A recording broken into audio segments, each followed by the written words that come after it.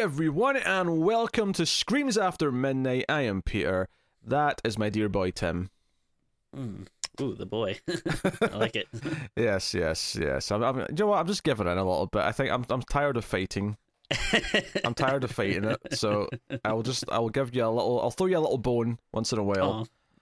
And there's your bone for this episode. Cherish it. Cherish it with all your heart.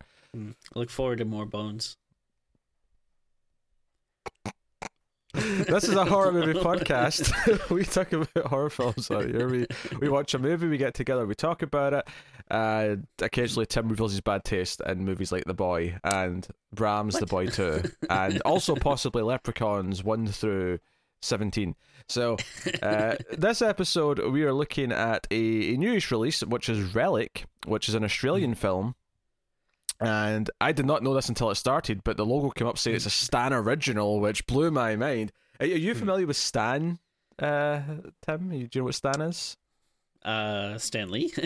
I don't know.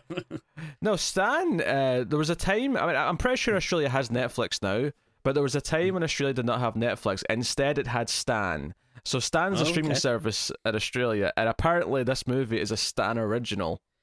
Oh, all right. Well, get on Stan. I laughed when I saw Stan. I did. I laughed when I saw the Stan original thing come up. What can we say? We stand Stan. Don't encourage them. See, it took me a little longer. I was probably still halfway through the movie until I put it together, because I was just like, I kept thinking, like, wait a minute. All right, these people are British, right? I was like, do they have a Melbourne in Britain too? Am I not aware of? Admittedly, their accents aren't super strong. They're not like extreme Australian accents, but you can hear it. If you're listening for it, you can definitely hear the Australian accents coming through. The side characters especially seem to have thicker Australian accents. Yeah. And there is a scene where a kangaroo attacks them. That was kind of the giveaway. Mm-hmm. Yes, there was kangaroos and alligators. Yeah. Oh, sorry, crocodiles. It's crocodiles in Australia, right? Well, when I went, I didn't see any, but there's echidnas for sure. Thanks for your insight. In fact, yeah, you've been to Australia. You should have recognised every location in this movie. You fool. So, yes, we'll start spoiler free as we always do. We'll give you warning before we go into spoilers. The basic premise of this is that so it's about 3 generations of a family, 3 women in a family. You've got Ellie Mortimer plays Kay, who's the kind of the middle one, the mother, well, for lack of a better term, and then her daughter is Sam, who's like 22ish. She's sort of dropped out of university. She's maybe going back, maybe not. We'll see. And then the grandmother, Kay's mother, Edna, and the plot really kicks off because Edna has went missing and no one knows where she is, and the 2 younger generation come to sort of check on the house, see if they can find her. They sort of stay for a couple of days. And mysteriously, after a couple of days, Edna just reappears without not willing to discuss where she's been, seemingly even comprehending the idea that she was, technically missing, and the police were looking for her for a couple of days. As Tim's wrestling with his cat with his elbow. So that's the premise. Obviously, you say, well, what's the horror movie aspect here? There is like a tease of supernatural stuff going on. And where she went, and kind of the build to the final act, where there is like more full on horror stuff kind of creeping into the film. So that is the gist of Relic. For the most part, the younger 2 think that she's suffering from dementia, and she's forgetting where she's been, forgetting what she's done.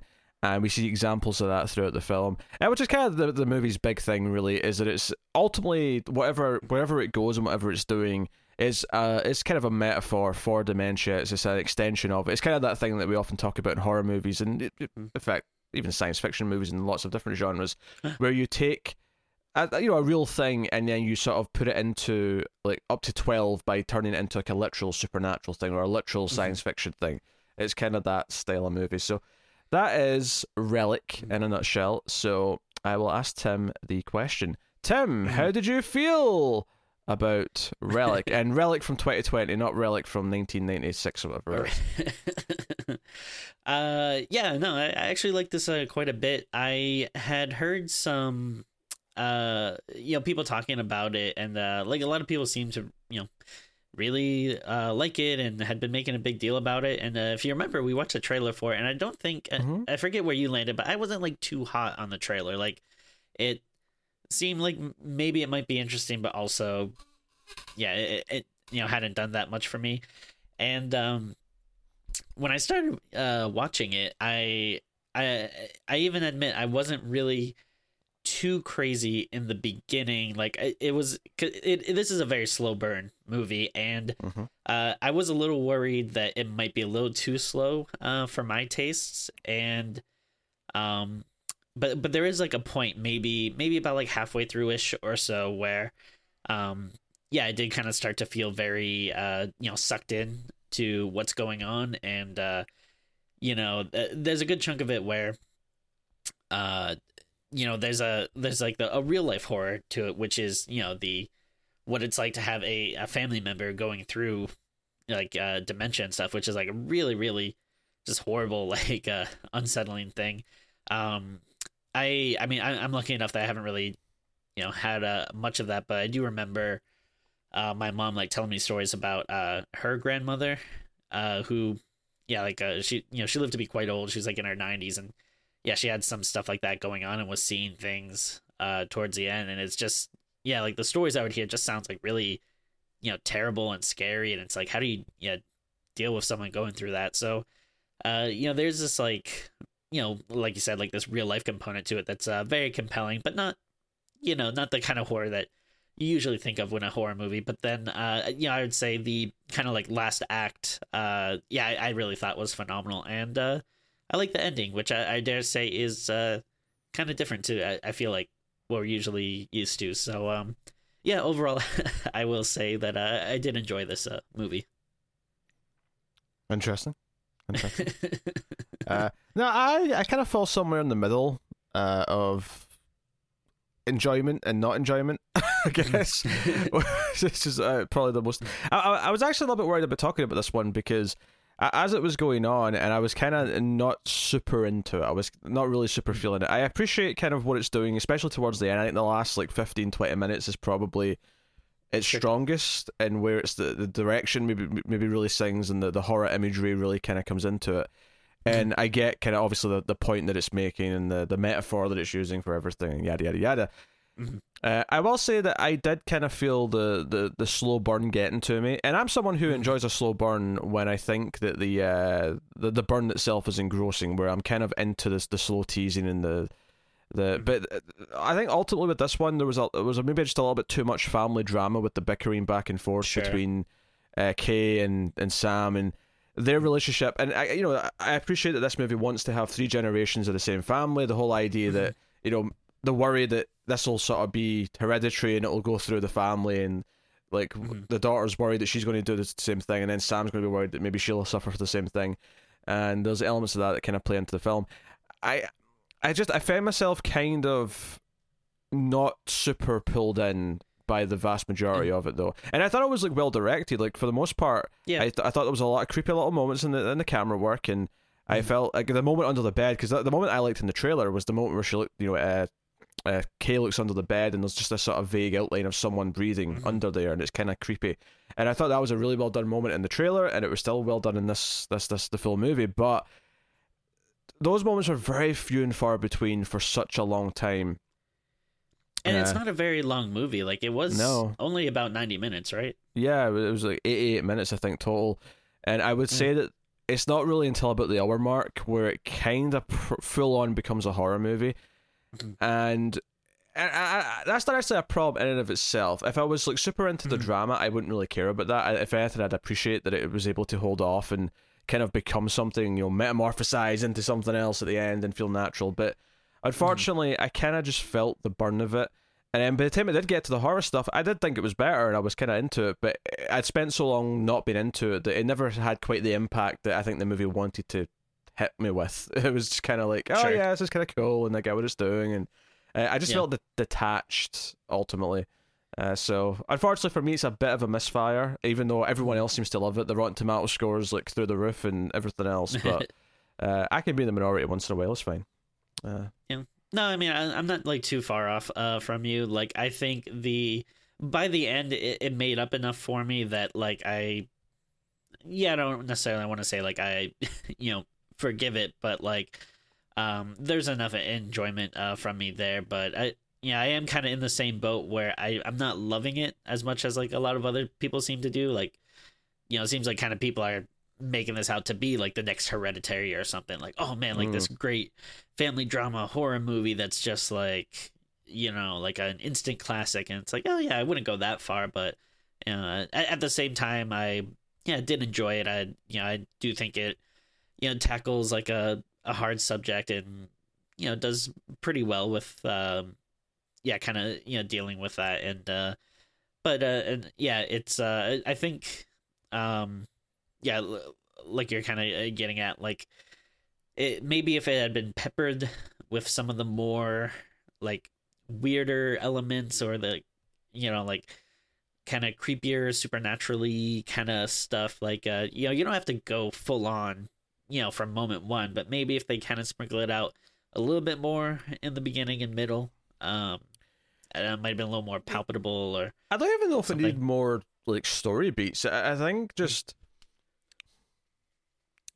there's definitely this feeling for a lot of the film where, while there's kind of that tone over the whole thing, it doesn't necessarily feel like anything that creepy did happen. Because once it kind of once it reveals part of like what happened, like part of where she was, it's actually kind of an interesting idea. And I almost wondered if that if there was just one tease of something like that early on that just made us kind of think about it and have it in the back of our heads the entire time. I don't know. Maybe that would have been something. Or maybe the opposite. Maybe it's just not ambiguous enough. Maybe this works better if we're questioning if, like, is this really just dementia and there's actually nothing weird going on? But I think the other two characters just, they see enough little weird things just here or there that there's something off, and it feels like there's definitely something going on. So I think it almost feels a little bit frustrating that it takes so long to even acknowledge that there is something else going on, because there clearly is. Maybe that's the frustrating element of the slow burn. I don't know. I worry about this stuff because I don't have anything to make fun of. This is not like one of these other VOD movies where I come in here and I'm like, it's so stupid and the characters are so dumb and what were they thinking? The fools! I'd love to come in here and be like, Australia, you culpable assholes, what are you doing producing movies like this? I don't feel that way. It's totally fine, and I get why other people like it. I think if you've got a personal experience with dementia, with a family member or whatever, I feel like this movie might speak to you in a lot of ways, in a way that I maybe didn't quite bridge the gap. And what I mean by that is that I don't necessarily have to have experienced something to get engrossed and like get the point of a movie about a subject. In fact, one of the strengths of filmmaking and art in general is that it can make me empathize with something that I've never experienced or considered or anything like that. But Jurassic Park's a great example of that. Yes. Yeah. I agree with that, yes. But you have this kind of middle ground where you'll get movies that aren't like amazing, that are just alright, and those movies work really well for people who already have the empathy and already have the personal experience, but don't necessarily completely create it for people that have never felt it. They don't like build it from scratch. And I feel like that's one of these movies where if you already have an experience with this, if you already have some sort of attachment to the subject, I feel like this is probably going to hit a lot harder than it otherwise would. As it is, I get what you're saying, and I would definitely not be surprised if the person who wrote this movie, if they came out and said like, yeah, I had a family member that went through this, and part of the way I kind of did like my grieving with it was writing this movie, and it was kind of cathartic. Like, I could totally see something like that being the case. I mean, it doesn't necessarily have to be, but I wouldn't be surprised. But I mean, I get what you mean, and then I think we kind of talked about this before in other episodes, but so it's okay for a movie to just be okay. Like everything is such like extreme on the internet. Everything is either a 10 or a 2. It's this is either the best thing ever or the biggest piece of dog shit. And it's like, hey, there's nothing wrong with a movie just being like fine or okay, or plenty of good films that are like 5, 6s, 7s. Yeah, I don't want to be too harsh because I don't think it's a bad movie. I think it's well directed. There's some nice little moments sprinkled throughout. It does look like a movie, unlike other movies that kind of hit VOD and whatnot. And this, apparently as a Stan original, so it was a straight to streaming movie, even in its country of origin. So. So I mean, yeah, credit to those things, and I feel like it's a relatively good cast. I feel like none of these actors feel out of place. It's kind of just maybe boils down to a script that's maybe more to my taste, I guess, more than anything. Maybe this just doesn't quite work for me, but I found it just kind of, I don't want to say plodding along, but there was a definite kind of feeling, once maybe over the 30-minute mark where I was like, I could be checking Twitter right now. Maybe I should check Twitter. It kind of had that kind of okay, I nothing else is kind of grabbing me at this point, and maybe this is just a simple screenwriting technique of making sure you have these punchy moments to keep drawing your audience in throughout. But I could have used more jokes for sure. It wasn't jokes? Yeah, it was. I wasn't laughing that much, unfortunately. I can't say I laughed once. Admittedly, I don't think the movie was going for humor, but in fact, it was kind of a dreary, depressing 90 minutes, if we're honest. Sure, yeah, but you got to find the humor somewhere. Sure. Could have used like a wacky salesman or something coming over and maybe slipping on some mops or something. I don't know. Slipping on some mops, not a floor that's been mopped. Slipping on some mops himself. No, it's like a salesman who comes over. He's trying to sell mops and he's trying to give a demonstration, but then he trips on all the mops, and then it kind of the mop is on his head and it kind of looks like a wig, and he has to kind of separate it. And then he says something like, "I'll see myself out." That would be funny. And then that would be a nice way to be like, all right, we've had the serious. Now we got a nice little laugh. Now we can get back to the serious. So I don't want to give notes, I don't want to say what the movie should have been, but I do think a scene like that would have helped. I don't want to give notes, but there should be a scene where a salesman, a mop salesman, yes, I was going to correct you, say it's more of a trip if it's over a mop, but you actually did that yourself and said trip the second time, so that's fair play. And if anyone wants to do some fan art of that, I would be more than happy to take a look at that. I feel like some people are coming to this review because they care about this film. They don't know us yet. This is the first time they've discovered Streams After Midnight, and less than 20 minutes into this review of this serious parable on dementia, Tim's talking about why there should be a mop salesman doing slapstick comedy. I mean, hey, I'm no Hollywood. Well, I'm no Stan Wood screenwriter, but those are just my thoughts. Okay. Hey, as long as we're on the same page. So yeah, I suppose we'll give the spoiler warning and get into the movie then. So I will take this time. Oh, maybe I won't. Oh no, my sticky post-it note on my computer is not there. Why is it sticky? Gross. But yeah, because post-it notes are traditionally not sticky. I guess they are when you get done with them. Oh my god. All right, let me take this time to thank our Patreon producers, Alison M. Fordyce, Tyler Hess, Cindy Palacios, David Shaw, Board Now, and Zammer Jammer. They're all patrons at $20 or up, which makes them producers. But you can support us, of course, for as little as $1 per month at patreon.com/MailFuzzTV, and you get some bonuses for the trouble. You get an exclusive extra episode of Streams After Midnight every month at the $1 tier. There's a whole back catalogue now. I think must be hitting 20 movies at this point in the back catalogue that aren't available to the public. So you can get access to all those. And I think we've got a doozy lined up for later this month, actually, now I think about it. Oh, doozy for sure. By the time this goes out, it'll probably already up, actually. But yes, so look forward to that. Let's just say there's a scene with bees. That's all I'm going to say. So look forward to that. You also get bonus episodes of other shows we do, of course, at the tier. At the $5 tier, you get to vote on an episode once per month, and you get early access to all the movie review episodes by one day. So go over to patreon.com/MailFuzzTV and see if you want some bonus content, but most importantly, help keep all the content coming and show us your support and all that jazz. Yes. Does the DC show, do they do bonus episodes where they like review like, I don't know, like Batman Forever or something? No bonus episodes for the DC Comics podcast, no. Oh, okay. Interesting. They get early access though, and they get other things here or there, but no bonus episodes. Okay. Maybe I'll see if Connor wants to review all the maybe like Batman and Steel and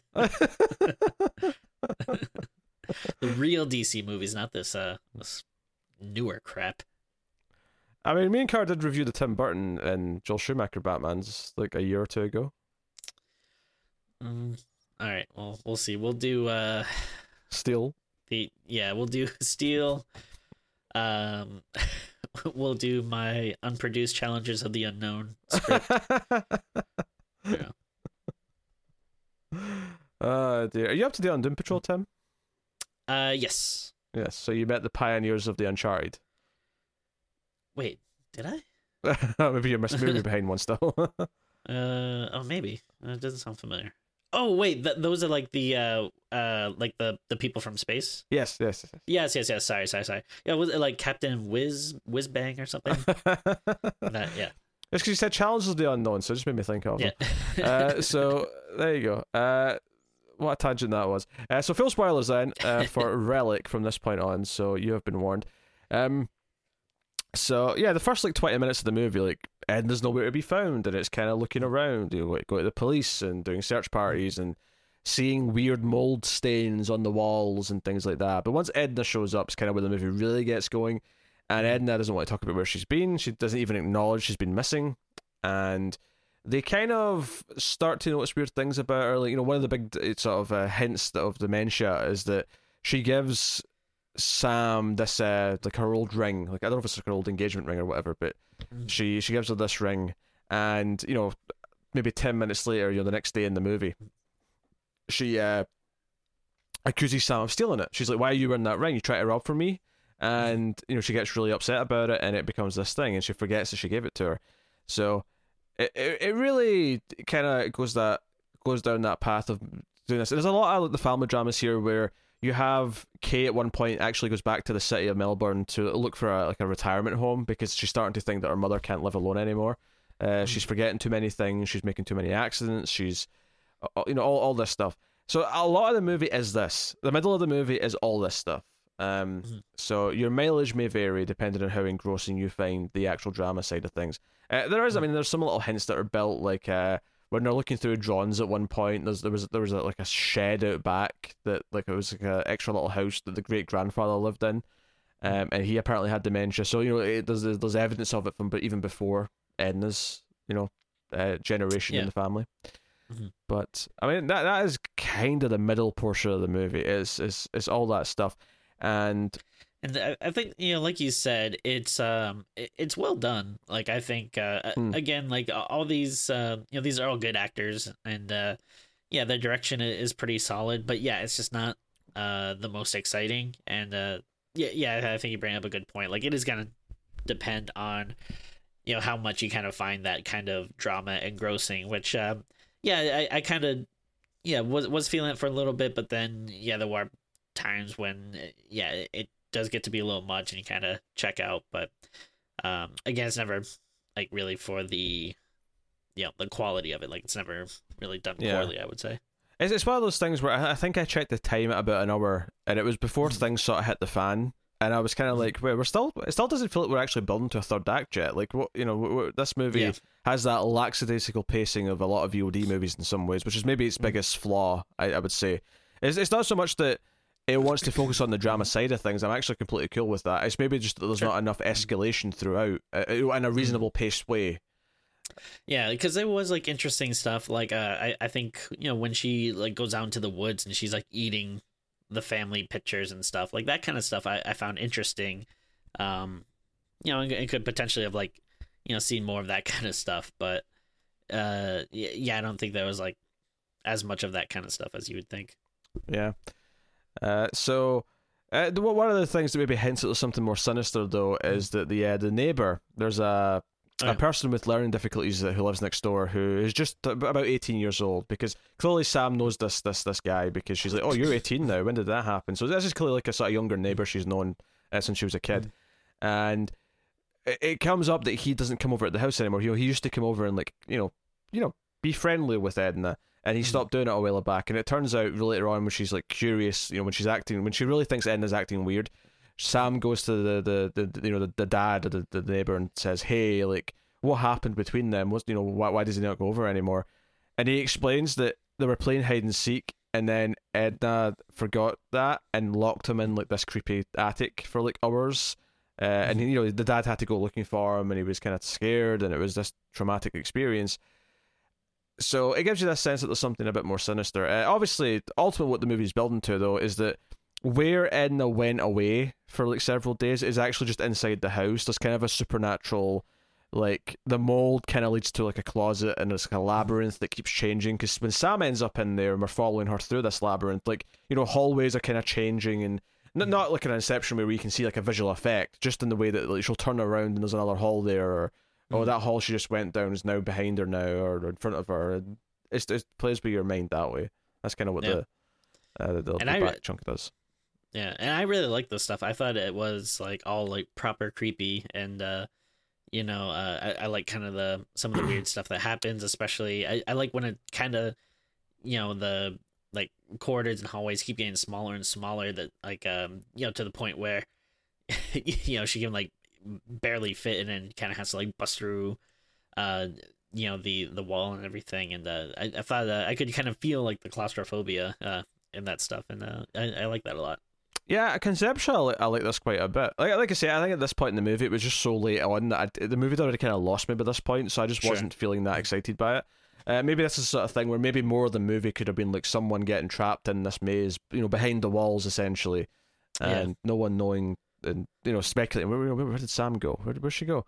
But it's around this same time though where Edna starts acting especially creepy, where she's basically cutting herself, because she does this thing throughout the movie where she's sort of carving candles. She's doing like sort of fancy candle art, and she eventually cuts a lot of her hands, and she urinates on the floor. And oh yeah, see, that's where you could have used them up.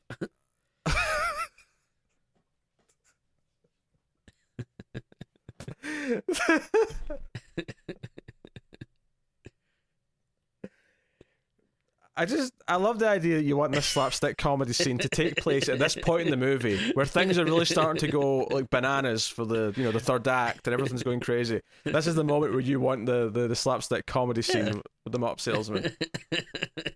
Or do you want that scene to be earlier and then have Emily Mortimer, have Kay go like, damn, we really should have bought a mop from that guy. There you go.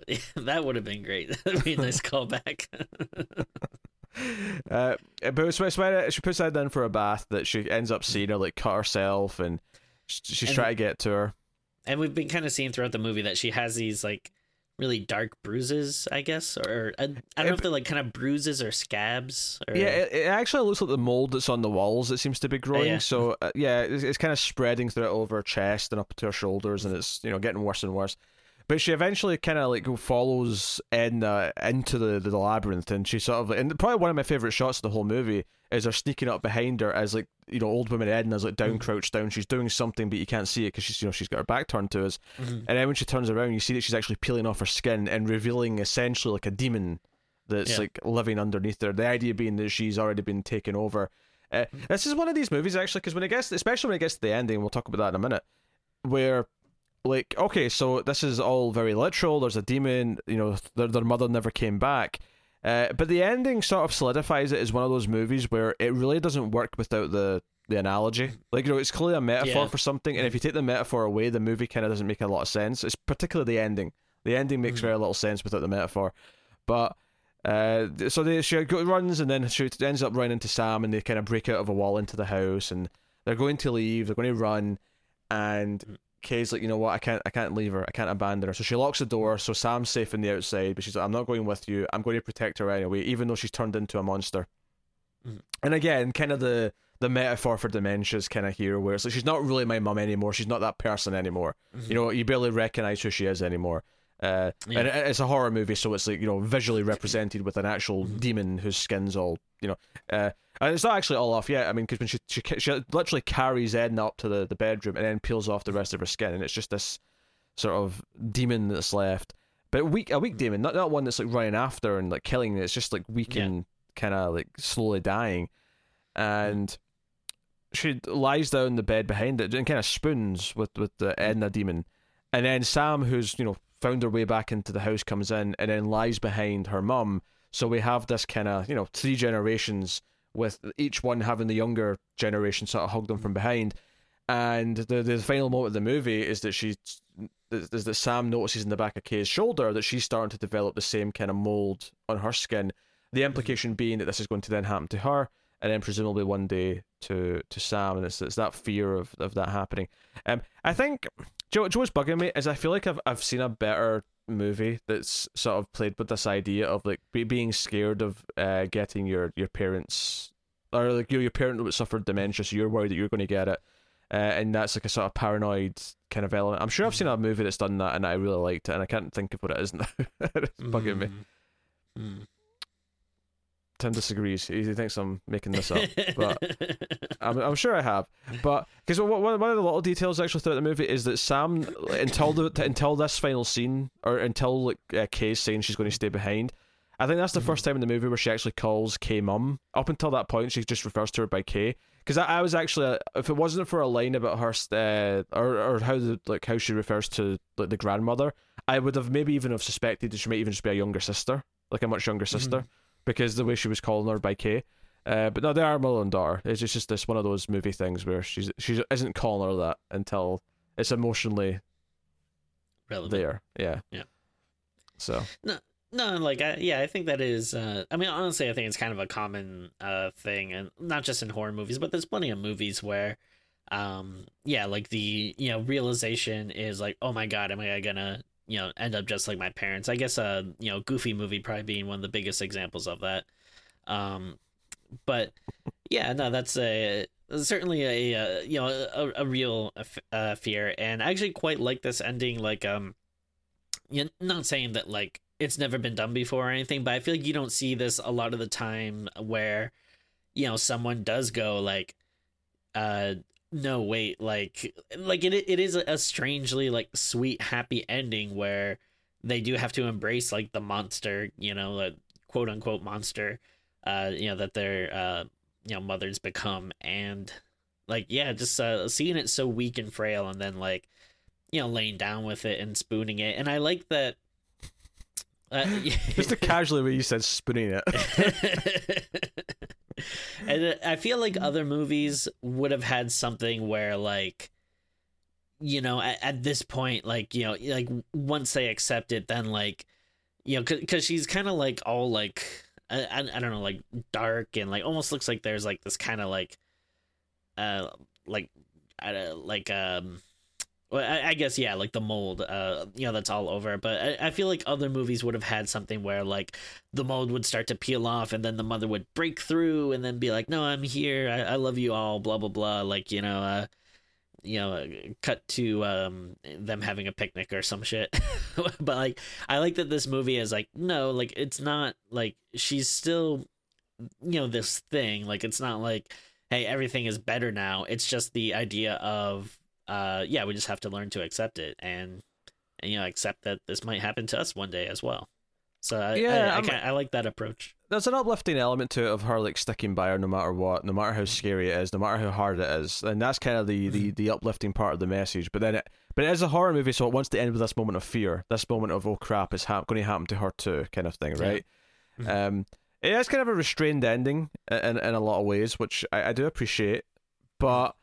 It's also kind of that thing where the movie isn't interested in kind of tying this into reality, but at this point in the movie, like how much do you explain some of the crap that went on here to the authorities or to anything else? So like, when the authorities come by the next day to like find the the dead mother, like the grandmother, is Edna like is actually looking like this demon still, or is she back to looking like a human? Like, how is any of this explained? And I'm not saying this is important. The point I'm just making is that this movie, once it goes deep into its metaphor, all it's interested in doing is having a nice dramatic ending to that metaphor. It's not interested in like tying it into like the real world of the movie again at that point. It's abandoned that. It's abandoned reality, and it's more just about how the characters feel and what it represents, and that's fine. That's not a problem I have with anything.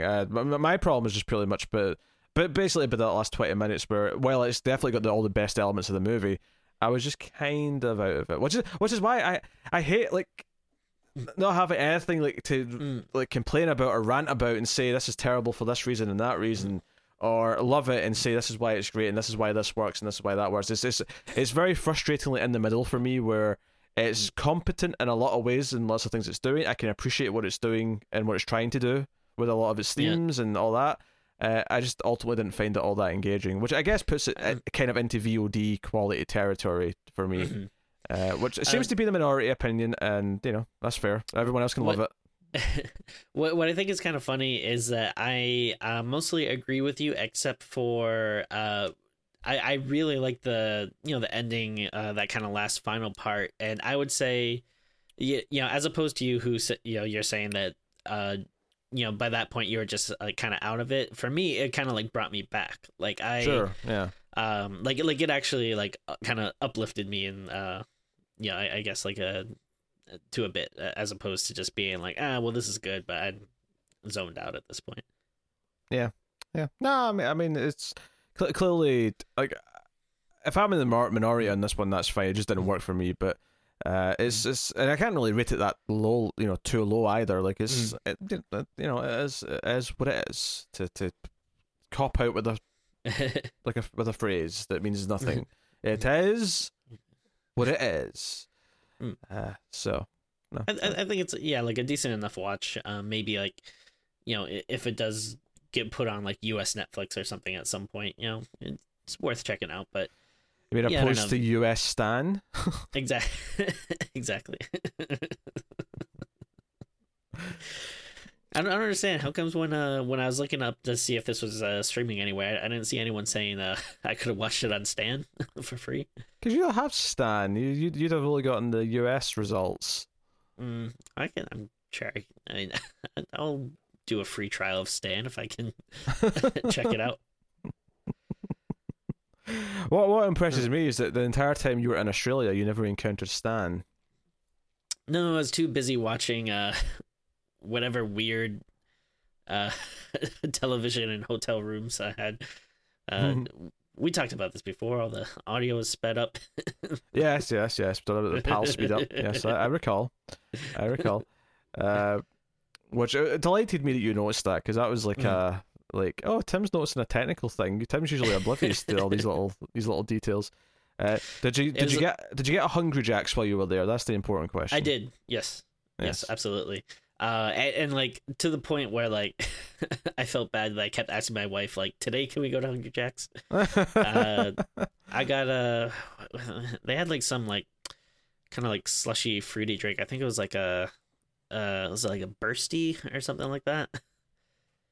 I get like a chippy sandwich or something. I don't know. I forget what it's called. A chippy sandwich? Something like that. Wait, you telling me it wasn't just like a Whopper and like the normal menu? They had like some like newer things. Okay, they had some regional options, I guess. Yeah. Mm-hmm. Yeah, for everyone who's confused by this conversation, Hungry Jack's is the name in Australia for Burger King. Is there just in case anyone's not following this conversation at all? But yes, there was a I think the real like standout in terms of like fast food places I went to is it was actually at the airport that I got it, but there was it was like a chicken place. I forget what it was. Maybe like Red Roosters, maybe something like that. That was really good. I liked quite a bit. Also, a lot of good meat pies. Yeah, meat pies are. I never really knew that Australia did them, but they're a very UK thing. So, and Australia and the UK have a lot of things in common like that, I suppose. So, Yes. Meat pies. I mean, we don't call them meat pies. We just call them pies. To us, a pie is got meat in it. Your steak pie, your chicken pie, your variety of pies, mince pies. Yes, all quite good. Yeah, I had a good I think it was like a chicken curry pie I had, which I liked a lot. Oh, I've had a chicken curry pie. Yeah, that's gonna be nice.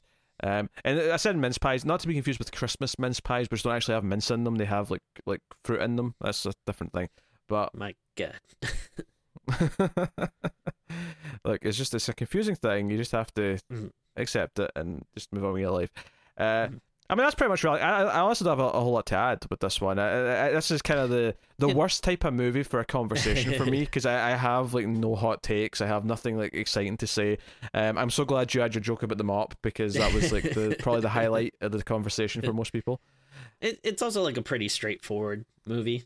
It's I mean, there's obviously a lot to look into with the metaphor angle of it, but it's not there's a lot of plot twists and turns, and the a lot of the drama scenes and stuff are pretty similar. It's not like there's a lot of escalation or a lot of crazy stuff. It's kind of what you'd expect. But I mean, it's maybe not the most interesting to talk about, but there's there's stuff there. Well, would you like to rate it out of 10? Sure. I'm still gonna give it a pretty decent score.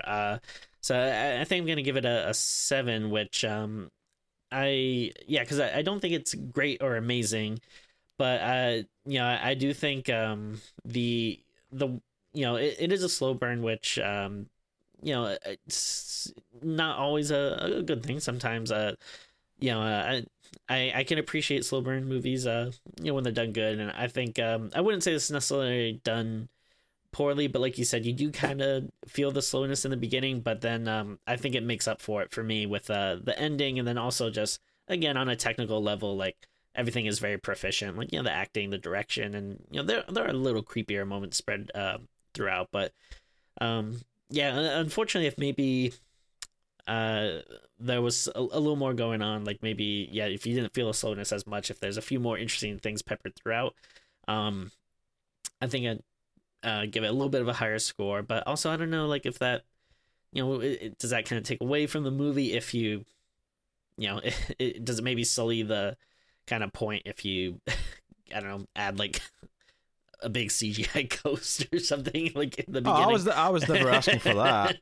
Don't mistake my request for some more excitement as I want a CGI ghost. How dare you? As opposed to you, who wants a CGI mop salesman. It would be funny if they CGI'd him. No, but I think a 7. It is good, but I also do think it has I don't necessarily want to say flaws, but maybe just things that don't get me going as much as some other movies. Hashtag release the mop cut. Yes. I am definitely going to go lower. I don't want to be too harsh, but I was so sort of zoned out by the time it got to the quote unquote good stuff that I feel very kind of blasé about the whole thing. So I'm going to go with what probably sounds quite harsh to a lot of people, but I'm going to go with a 5.5. And that's me acknowledging that it's got technical qualities, it's got things that are good about it, but ultimately I was just so out of it by the time I got to anywhere decent in the runtime that I just I just don't feel that enthusiastic about it, which is a shame, because I was hoping, given the reception, that this was going to be good and I was going to be into it, but unfortunately sometimes it just doesn't pan out. So here we are. This has been Screams After Midnight. You can let us know what you thought of the movie in the comments below. Like and subscribe. Like is really important because it lets YouTube know that we're worth recommending out and that people will find us, so that's a nice free way of supporting us. Of course, we mentioned Patreon earlier, patreon.com/MailFuzzTV for bonuses. Guys on Twitter at Screams Midnight for all of the shenanigans, and if you you're there and stuff, you might get a chance to participate in things and all sorts. But so one last bit of business though before we go is I have to get Tim to pose for the thumbnail. So, Tim, make sure your head's not cut off at the top of the camera. So, sit back and I'm going to count down 3, 2, 1 and say pose. So, here we go. 3, 2, 1, pose.